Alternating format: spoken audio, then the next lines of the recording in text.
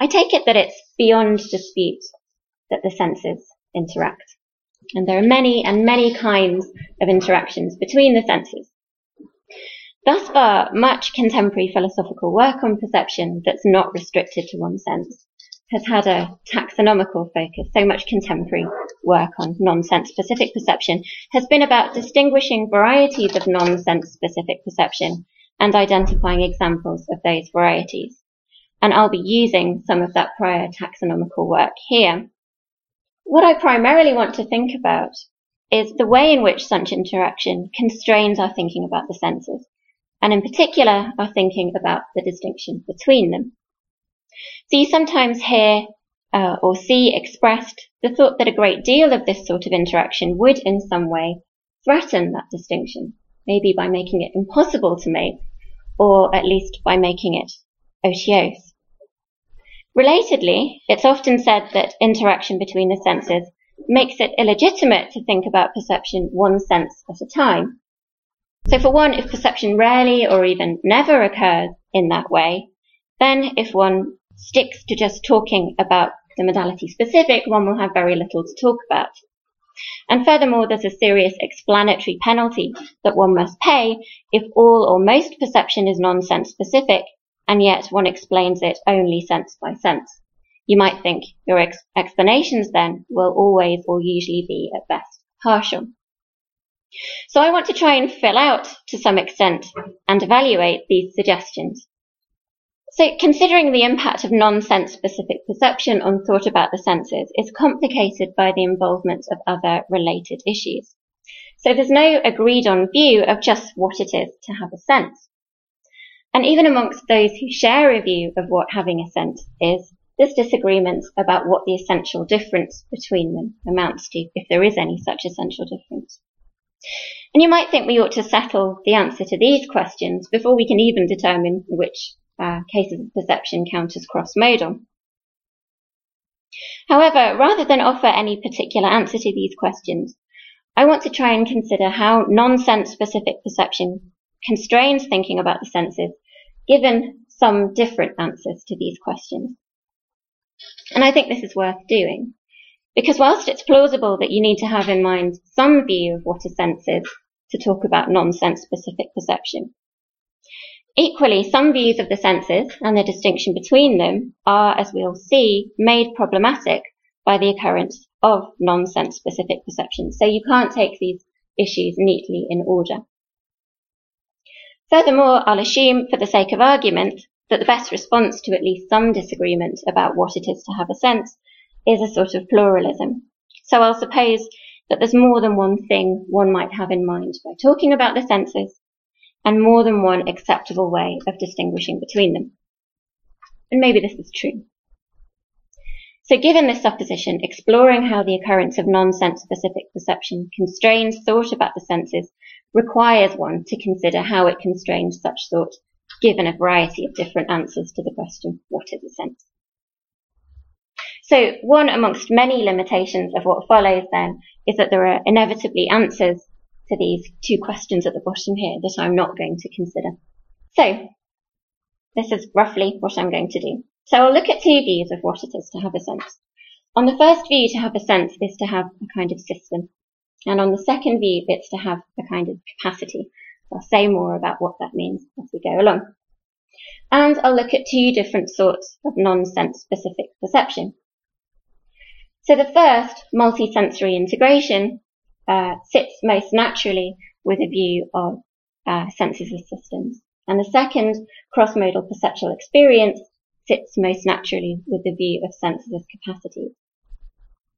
So I'll look at the impact of multisensory integration on thought about the senses as systems, and then think about what, if any, impact multisensory integration has on thought about the senses as capacities. But I'll spend probably most of the time thinking about this thing at the bottom. So how cross-modal perceptual experience impacts upon thought about the senses as capacities. So first of all then, are different views of what it is to have a sense. So on the first way of thinking, to have a sense is to have a kind of perceptual or sensory system or mechanism. a bit of equipment that produces, or at least is crucially involved in the production of perceptual experiences. So this way of thinking about what it is to have a sense sits well with talk of senses as bringing about or producing perceptual experiences, and with thinking about perception generally as something that's produced by the senses. So to distinguish between senses on this first view is to distinguish between sensory systems or mechanisms. On our second way of thinking of senses as capacities, what it is to have a sense is to have the capacity or potential to perceive in a certain way, which involves having a certain kind or mode or category of perceptual experience. And this view sits well with talk of senses as modalities. They are, says this second view, capacities or potentials to have modes or modalities of experience. So to distinguish between the senses on this second view is to distinguish between the capacities or potentials, I'll suggest, in terms of what their capacities or potentials for, namely the having of a certain kind or mode of perceptual experience. So sense, let us suppose, is polysemous. These two ways of thinking represent two coexisting and consistent uses of the term sense. So I'll begin in the next section by saying something about how the occurrence of perception, not restricted to a single modality, constrains thought about our senses understood as systems. So, to understand the senses as sensory systems is to think of them as composed of receptors that receive information of some kind, parts of the nervous system that take that information to the brain, and also perhaps the areas of the brain to which that information is taken for further processing. Thus understood, it's sometimes said that senses have commonly been thought of as being isolated from one another, in that they produce perceptual experience without being affected by one another. So one natural way to fill out the idea that senses as systems are isolated from one another is that they're Fodorian modules. Modules in Fodor's sense are isolated in that they're domain specific. They're concerned with a restricted subject matter. And furthermore, they're inaccessible and encapsulated. As Jesse Prince puts it, they don't let much information out and they don't let much information in. So what particularly threatens the idea that the senses as systems are isolated in these ways is the occurrence of what's often called multisensory integration. So multisensory integration occurs when information from more than one sensory system is brought together in the production of a quite new product. This is often in the service of greater accuracy of representation. So, for example, the nervous system may, as Stein and his colleagues put it, come to combine visual and auditory information to obtain a more precise estimate of the speed and direction of an object's motion. So the resultant perception cannot then be readily deconstructed to reveal the components for which audition and vision are each responsible. So the occurrence of such processing is sometimes made apparent through the occurrence of certain illusions. In such illusions, multisensory interaction, that probably occurs in general in the service of greater accuracy of representation, leads to information from one sensory system bringing about an illusory perceptual experience of a kind not wholly associated with that sensory system. And perhaps the most well-known example is the ventriloquism effect. As I'm sure is familiar, in ventriloquism, visual information received at the same time as some auditory information causes one to perceive a sound, say of a bang, as coming not from where it really came from, but from a location nearer to where that which one saw seemed to be. So maybe the location of some seen mouth movements or a flash. The occurrence of multimodal integration suggests that sensory systems are not inaccessible and encapsulated with respect to the other sensory systems. Senses as systems, then, are not isolated in the way that Fodorian modules are.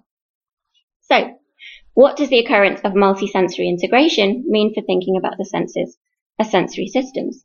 How might we fill out here the suggestion that there is some such impact? Well, for one, if one thinks that senses as systems just are Fedorian modules, then one must think that there are no senses. But what you're more likely to think, and what usually people conclude, is just that senses are some other, perhaps functionally specifiable part of the human mind. And what of the claim that we ought not to think of perception one sense at a time? Well, the occurrence of multisensory integration shows that, at least sometimes, how things seem to us is the result of information from more than one sense processed in such a way that the independent contribution of each is not available. If there is a very great deal of multisensory integration thus understood, then there will be very few cases of perception that will be understandable one sense at a time, where senses are understood as sensory systems. And thus, restricting oneself to sense-specific perception might give one little, if anything, to talk about. Much here depends on the prevalence of multisensory integration. But the problem with thinking of perception one sense at a time might run deeper than this. So when we think of perception in terms of senses understood as systems, we're thinking about it in terms of how it's produced, how it's brought about. One cannot even explain the occurrence of perception that's the result of multisensory integration in terms of the independent contributions of each of two or more senses.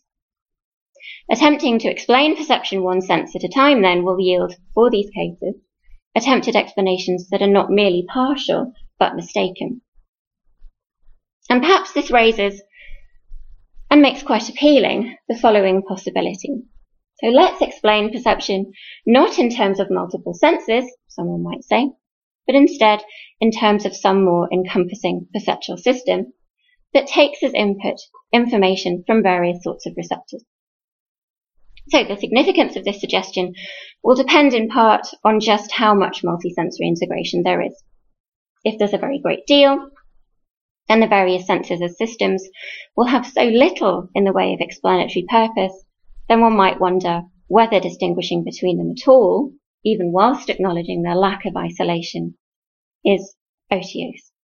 So perhaps that's one way of filling out the worries people have about the impact of non-sense specific perception on senses thought of as systems. So to understand the senses as capacities in the way I have in mind is quite different to understanding them as sensory systems. So recently John McDowell, and also in a forthcoming and avowedly Aristotelian paper, that's the only mention of Aristotle I'm getting in this talk, Mark Calderon, have emphasized the significance for theories of perception of the fact that sight, for instance, is a perceptual capacity. So seeing, which involves the occurrence of a conscious perceptual episode or experience, is the exercise of this capacity. So one counts as having the capacity sight only if one has the potential to undergo such episodes, which is to say, only if it's possible for one to see. Now, of course, it's being possible for one to see will depend in part on, as Calderon puts it, the functional organisation of the perceiver's perceptual system. So you'll have to have the right perceptual equipment in order to have the capacity sight. So having a sense as a capacity is not unrelated to having senses understood as systems. Nevertheless, we can see that thinking about senses as capacities is quite different to thinking about them as sensory systems when we focus on how capacities are individuated. So having the capacity to see doesn't require one to actually have perceptual experiences. So one can, at least in principle, have that capacity and be blindfolded from birth, and thus never see.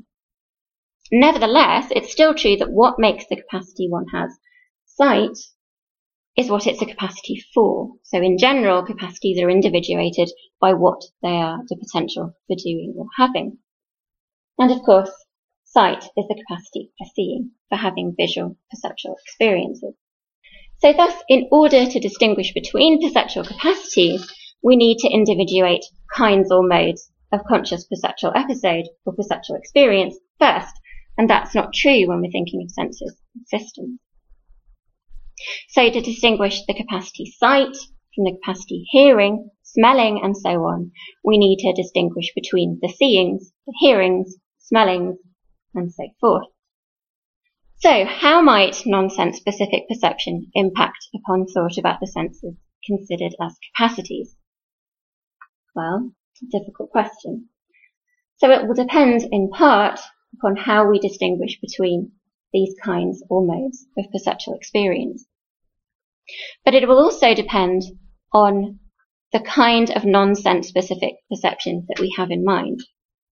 So I'll try to stick to terminology that Fiona Macpherson has suggested in her 2011 paper on cross-modal perceptual experience, and I'll use multisensory integration just to refer to perception not restricted to one sense, as discussed previously, where we're thinking of senses as systems, and I'll call cross-modal perceptual experience perception that's not restricted to one sense, where a sense is a capacity.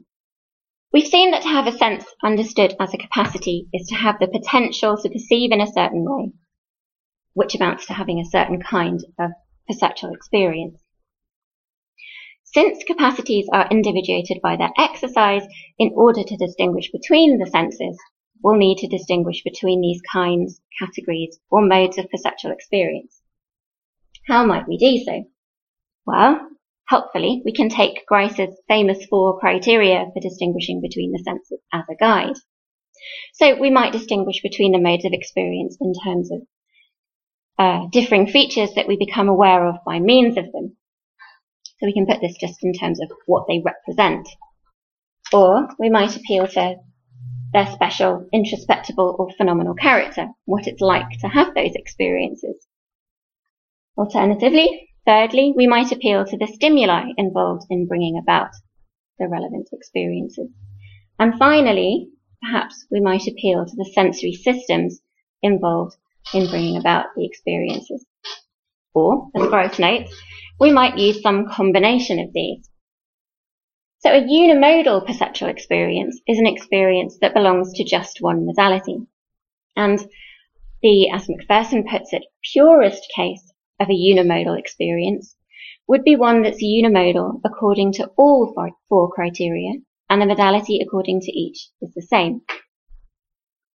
One possible view, then, of how to distinguish between the senses and between the modes of perceptual experience is that we should distinguish between them using all 4 criteria simultaneously. So on such a view, the senses are capacities to have kinds of unimodal pure experience. So thinking of the senses as systems and as capacities involves 2 different senses of sense.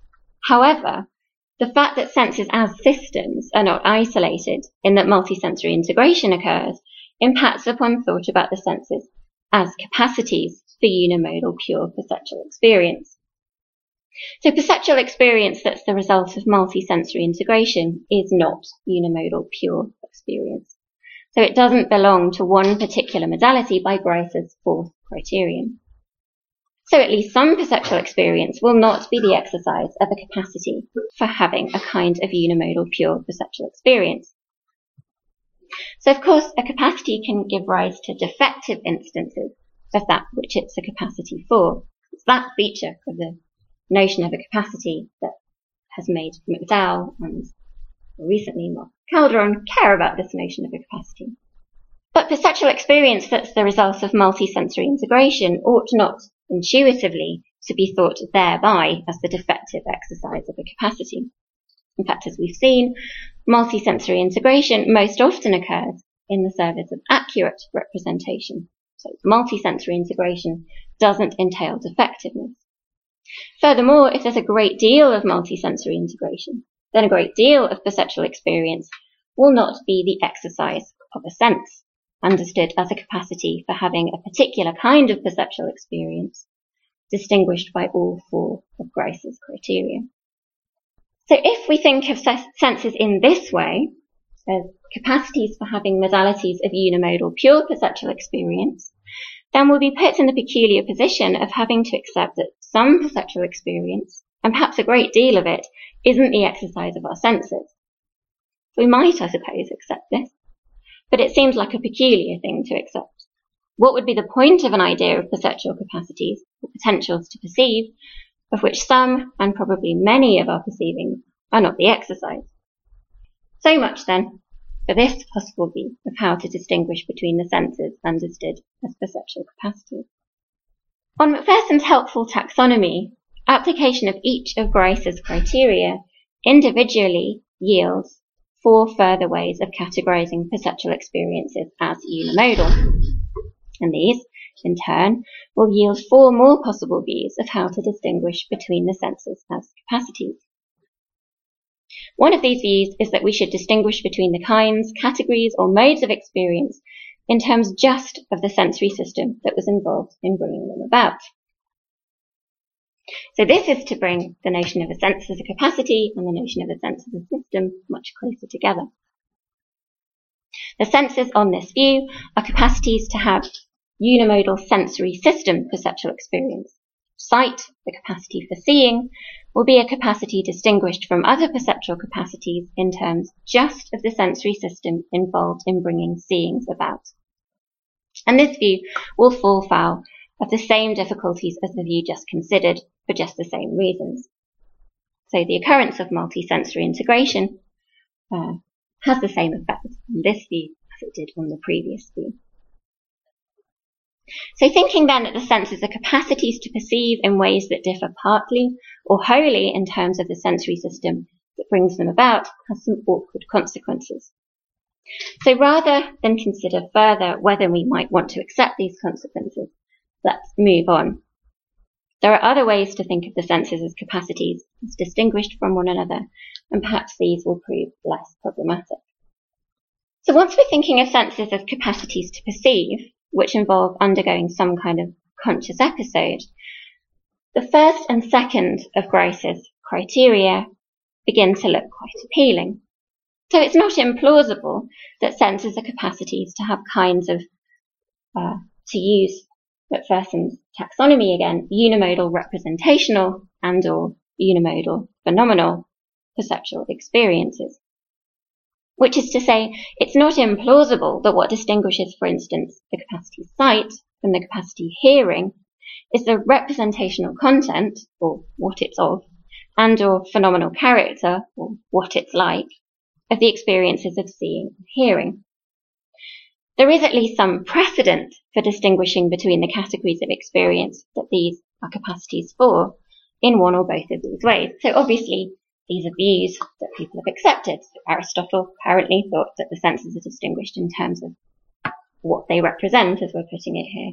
And Grice thought that we have to appeal, even if we appeal to something else, we can't eliminate appeal to phenomenal character in distinguishing between the senses.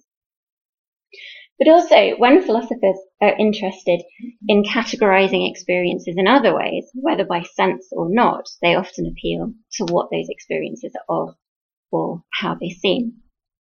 And likewise, in counting experiences, the standard way of determining what experiences you're having at a time, this is something we'll talk about more towards the end of the presentation, appeals to what those experiences are of and or what they're like. So let's consider then the possible, precedented, and not implausible way of thinking according to which the senses are capacities to have modes of unimodal, phenomenal, and or unimodal representational perceptual experiences. Our question now is whether we have experiences that are cross-modal with respect to their representational content and phenomenal character. And if we do, what impact this has on thought about the senses understood in this way. I'm not going to be concerned here with whether there are experiences that belong to one modality according to one of these criteria and another modality according to the other. So I'm going, therefore, to be interested in whether we have and the potential impact of what Macpherson calls cross-modal within RP experiences. I'm sorry about all the terminology, but it makes it neater. Experiences that have the phenomenal character and representational content of more than one sense. So Casey O'Callaghan argues in a paper of that name that not all perceptual experience is modality specific. And in particular, O'Callaghan argues that there are perceptual experiences that have phenomenal character that's not modality specific. Now he suggests that the thesis that all phenomenal character is modality specific is not shown to be false merely by the fact that we experience common sensibles, even though he accepts that phenomenal character accrues in part in virtue of what one's experiences of, or its representational content. It's quite plausible, he thinks, that any two token perceptual experiences of squareness per se may differ in phenomenal character when they belong to different modalities. So perhaps differing modality-specific modes of presentation, something like Jerome mentioned yesterday, generate a phenomenal difference. So merely appealing to common sensibles, O'Callaghan thinks, is not going to give us experiences that are cross-modal in any interesting sense. Rather, what he thinks shows the modality specificity thesis, so the claim that all experience is modality specific, to be false, are cases in which perceptible feature instances, as he puts it, are accessible only multimodally. So relevant features are intermodal identity, so something seeming to be the same object across two senses, or intermodal causality, or intermodal synchrony. These perceptible features are, of course, by definition, features that cannot be experienced with just one modality. So take intermodal causality, something usually experienced in one modality, a flash, say, seeming to cause something experienced in another modality, perhaps bang. So clearly, this overall, flash seeming to cause a bang, is not something that can be experienced either just visually or just auditorily. Assuming, as we are doing, that what determines the modality to which an experience belongs is its having the right kind of phenomenal character and representational content, the experience of a flash causing a bang belongs to more than one modality, which is to say, it isn't unimodal. To use Macpherson's taxonomy once more, it's experiences like this, O'Callaghan thinks, that are cross-modal within RP. How then might the occurrence of this sort of cross-modal experience impact upon thought about the senses as capacities? I said at the outset that people often express the thought that the occurrence of non-sense specific perception is somehow going to impact upon the way we distinguish between the senses, and maybe even make it difficult to do so. So O'Callaghan suggests that the occurrence of this sort of perceptual experience, a sort of cross-modal perceptual experience, contradicts what he calls the composite snapshot conception.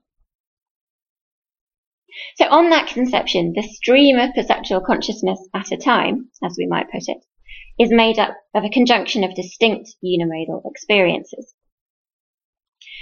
So the cross-modal perceptual experiences we've been talking about are obviously not unimodal. So minimally, the occurrence of these experiences shows that the composite snapshot conception is false, just in that some of the components of the stream are not unimodal. So they're not unimodal more specifically, in that they're not themselves understandable as a conjunction of unimodal perceptual experiences. So seeing a flash and hearing a bang is not thereby seeing a flash causing a bang. The experience of a flash causing a bang is inherently audiovisual. When you have an experience of a flash causing a bang, then, you don't have the visual experience and the auditory experience. You have just this cross-modal audio-visual experience. Now, the kind of cross-modal experiences with which we're concerned, recall, and which we've agreed with O'Callaghan that we have, are ones in which it seems to us that some relation holds between things characteristically perceived with more than one modality, such as a flash seeming to cause a bang. Only a little reflection is needed for it to seem plausible that, at least most of the time, we're aware of things in this way. We're aware of things as standing in some relation to something perceived in another modality. Rarely, if ever, do things perceived in one modality not seem to be, for instance, spatially related to things perceived in another modality. And consider perhaps more tellingly temporal relatedness. Do we ever perceive something in some modality that doesn't seem to have occurred or obtained before or after or at the same time as something perceived in another modality? Plausibly, no. But then, if whenever I perceive an object, I perceive it as standing in some relation to something I perceive in another modality, then all my experience of objects is cross-modal. And, as we've seen, this sort of cross-modal experience is not understandable as a conjunction of unimodal experiences. So, not only does the stream contain some elements that are not unimodal, but, plausibly, it contains only such elements. If then one thinks of senses as capacities to have just experiences that are unimodal, then it seems that we never exercise those capacities, in which case, why think of perception in terms of distinct senses at all? And note, in addition, that if we think of senses as capacities to have unimodal perceptual experiences, and thus only of unimodal experiences as the exercise of those capacities, it becomes difficult to think of those experiences that are not unimodal as being even cross-modal. So if experiences belong to a modality only in virtue of being unimodal, in what sense could an experience be, for instance, both auditory and visual, and in that sense cross-modal? How, that is, could it be the exercise of both the visual and the auditory capacities? So much for thought of the senses as capacities for having unimodal RP, representational and phenomenal, experiences. The occurrence and prevalence of cross-modal perception does not, however, rule out thought about senses as capacities per se, nor, I suggest, as capacities for having modes of perceptual experience that are individuated by their representational content and phenomenal character. We've been assuming so far that the modes of perceptual experience that individuate senses, understood as capacities, are modes of perceptual experience that don't overlap. But there's nothing in the notion of a sense as a capacity that forces this assumption about the relationship between the modes of perceptual experience on us. Instead, we can think of senses as capacities for having kinds or modes of experience such that their members will belong to more than one category or mode. So far, so good. We look to have ruled out a way of thinking of modes of experience, of modes of unimodal experience, but in so doing, we've ruled thought of senses as capacities back in. Hurrah! Note, however, a remaining and serious difficulty. So this difficulty is hard to express, but I think it might capture what worries people about non-sense specific perception. So we've said above that we hardly ever, if ever at all, experience something in a modality that doesn't seem to stand in some relation to something perceived in another modality. So this means that the vast majority, or if not all, of our perceptual experiences will belong to more than one category or kind of experience, and thus count as the exercise of more than one perceptual capacity. So to see the awkwardness that results from this, consider, why do we operate with a notion of multiple senses at all? A difficult question to which there's much more to be said than I'll be able to say here. In the first instance, though, it seems right to say that we operate with such a notion because we think exercising each capacity amounts to something rather different. It's a different occurrence. It is what it is, and it's not another thing. Seeing and hearing and smelling, for instance, are different achievements that involve different conscious perceptual episodes. But if, by and large, and perhaps always, the exercise of one capacity just is also the exercise of another, then the exercise of each capacity does not amount to something rather different. It is what it is, and it's also another thing. Just as the occurrence of a great deal of multisensory integration seems to undermine the point of distinguishing senses as systems, so a great deal of cross-modal perception seems to undermine the point of distinguishing senses as capacities. Perhaps we ought to think, then, of perception as the exercise of a general amodal perceptual capacity. Or perhaps we should think of ourselves as having perceptual capacities that cut across the senses we currently think of. So perhaps we have capacities that are, in a sense, cross-modal, or an audio-visual capacity, for instance. Granted, it might be misleading to call it that. And we can make much the same point here by saying that massive cross-modality makes it illegitimate to think of perception one sense at a time. One can think of wholly overlapping modes of perceptual experience, each of which counts as the exercise of one modality, but it's far from clear why one would bother to do so. I don't want to deny that the occurrence of cross-modal perception constrains how we can think about the senses in some way or ways. But I do want to suggest, and perhaps this is just obvious, in which case I apologise, that the conclusions we've come to are still premature. So in the previous section, we suggested that we needed to ditch an assumption about the relationship between the modes of perceptual experience that senses are capacities for having. So those modes we suggest we should think of as overlapping. The thinking of senses as capacities for having unimodal perceptual experience just doesn't work. But dropping that assumption brought with it other difficulties. So in this next section, I'll suggest that if we drop yet another assumption, that it's a straightforward task to identify perceptual experiences, one by one, thought about the senses as capacities looks less problematic, after all. I want to suggest that there is no single privileged way to identify the individual perceptual experiences of which the stream of perceptual consciousness is composed at a time, and this impacts, I hope, on the issue in hand. So the suggestion is, I think, not unappealing even at first glance, although I admit I'm going to parody it to make it look better. So consider my hearing someone drilling over to the right and my hearing someone hammering over to the left. Do I have one experience of someone hammering to the left and of someone drilling to the right? Or two experiences, one each of hammering and one of drilling? One feels aggrieved, I think, at being made to answer. Both. Tim Bain, for one, is not convinced that we're wrong to feel thus aggrieved. He's not here, so he can't tell me that I'm misquoting him. Counting experiences, he says, is arguably more like counting the number of objects in a room or the number of events that occurred during a meeting than it is like counting the number of beans in a dish. One has some idea of how to go about one's business, but the idea that there's only one way in which to proceed is somewhat farcical. Consider, furthermore, counting experiences along the length of the stream of consciousness, rather than as so far across its width. The length of the experience that one picks out will partly determine what the experience you have can be said to be of.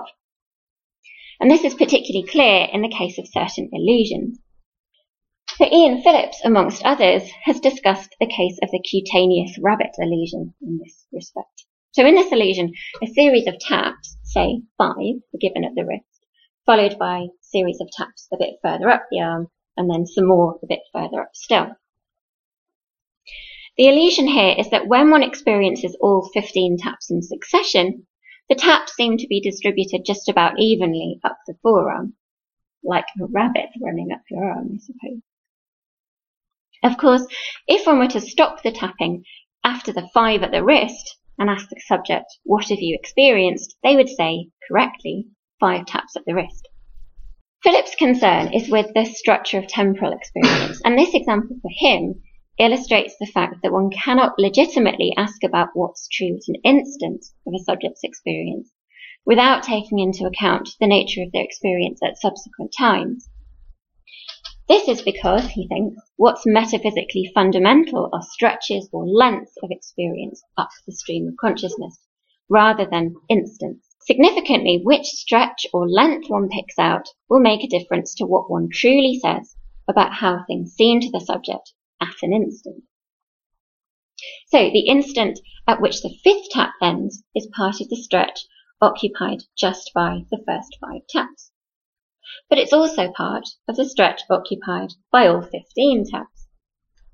And which stretch one is concerned with, which stretch one chooses to pick out, will determine what it's right to say about how things seem to the subject at the time of the 5th tap. And, significantly for us, no one lengthwise stretch of the experience is necessarily privileged when it comes to identifying the experience one is having at a time. Note that on this view of perceptual experiences up the stream of consciousness, there's a sense in which the stream at a time cannot be thought of as a conjunction of these different, even overlapping perceptual experiences. Considered in the context of one interval, you can identify one experience had by the subject, so the experience of 5 taps at the wrist. Considered in the context of a different interval, you can identify a different experience, the experience of taps travelling continuously up the arm. So in a sense, there are 2 experiences that the subject has. Nevertheless, it's not the case that there is any portion of this subject stream of perceptual consciousness that can be thought of in a single context as the conjunction of these 2 experiences. So let's return now to thinking about the stream of perceptual consciousness along its breadth, which is what matters to me in the context of this paper, rather than the length of the stream. And let's look back to our case of cross-modal within RP perceptual experience. So as before, we'll think about the example of experiencing a causal relation between something seen and something heard, a flash and a bang. So we can, I think, as legitimately pick out different experiences one has in this case, as in the temporal case just discussed. So it seems to you that there is a flash. This is a visual experience by Grice's 2 criteria. It seems to you that there is a bang. This is an auditory experience, again, by Grice's first 2 criteria. It seems to you that there is a bang caused by a flash. This is an audio-visual experience, as before. So thinking one sense at a time, we can identify 2 unimodal experiences had by the subject. But concerning ourselves with a broader portion of the stream than that, we can identify an experience that is both auditory and visual. So in a sense, and contra O'Callaghan, there are 3 experiences that the subject has, even though there's a sense, as he says, in which it's wrong to think that the breadth of the stream at this particular time can be thought of as a conjunction of the experiences. So O'Callaghan denies that their cross-modal experience is a conjunction of these 2 unimodal experiences, and from that you get to the claim that you're just not having those unimodal experiences. I want to suggest that we don't need to deny that you're having the unimodal experiences too. So once we drop the assumption that there is one way to count the perceptual experiences of a subject across the breadth of the stream of consciousness at a time, we find that we in fact have many experiences that are just the exercise of one capacity, distinguished by Grice's criteria 1 and 2. There are, this assumption dropped, more unimodal RP experiences than we might otherwise have thought there were, although probably just as many as we usually pre-philosophically think we have. Thus, it's no longer illegitimate to talk about experiences in a modality. There are such experiences to talk about. Furthermore, the worries about the otiosity of the notion of multiple sensory capacities, voiced in the previous section, also melt away.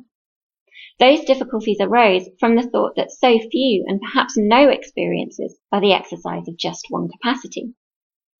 That the very idea of such capacities, at least as we usually understood them, began to look suspect.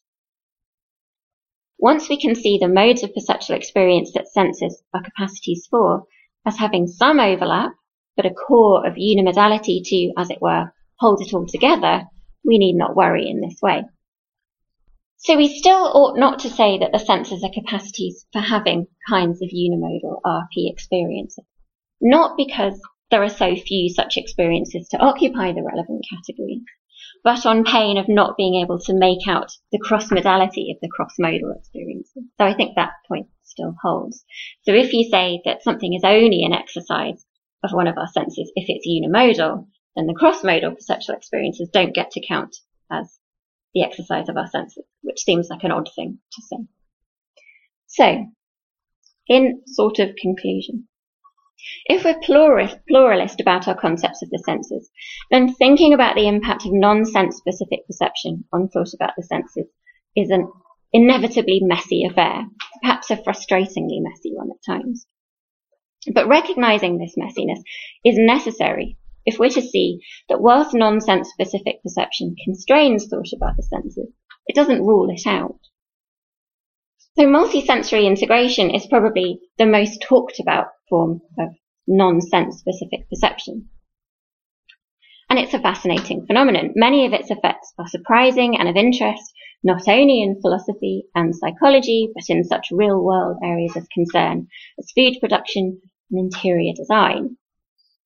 If very prevalent, it raises the question, which I've not tried to answer, of what the point is of explaining perception in terms of multiple senses, thought of as systems.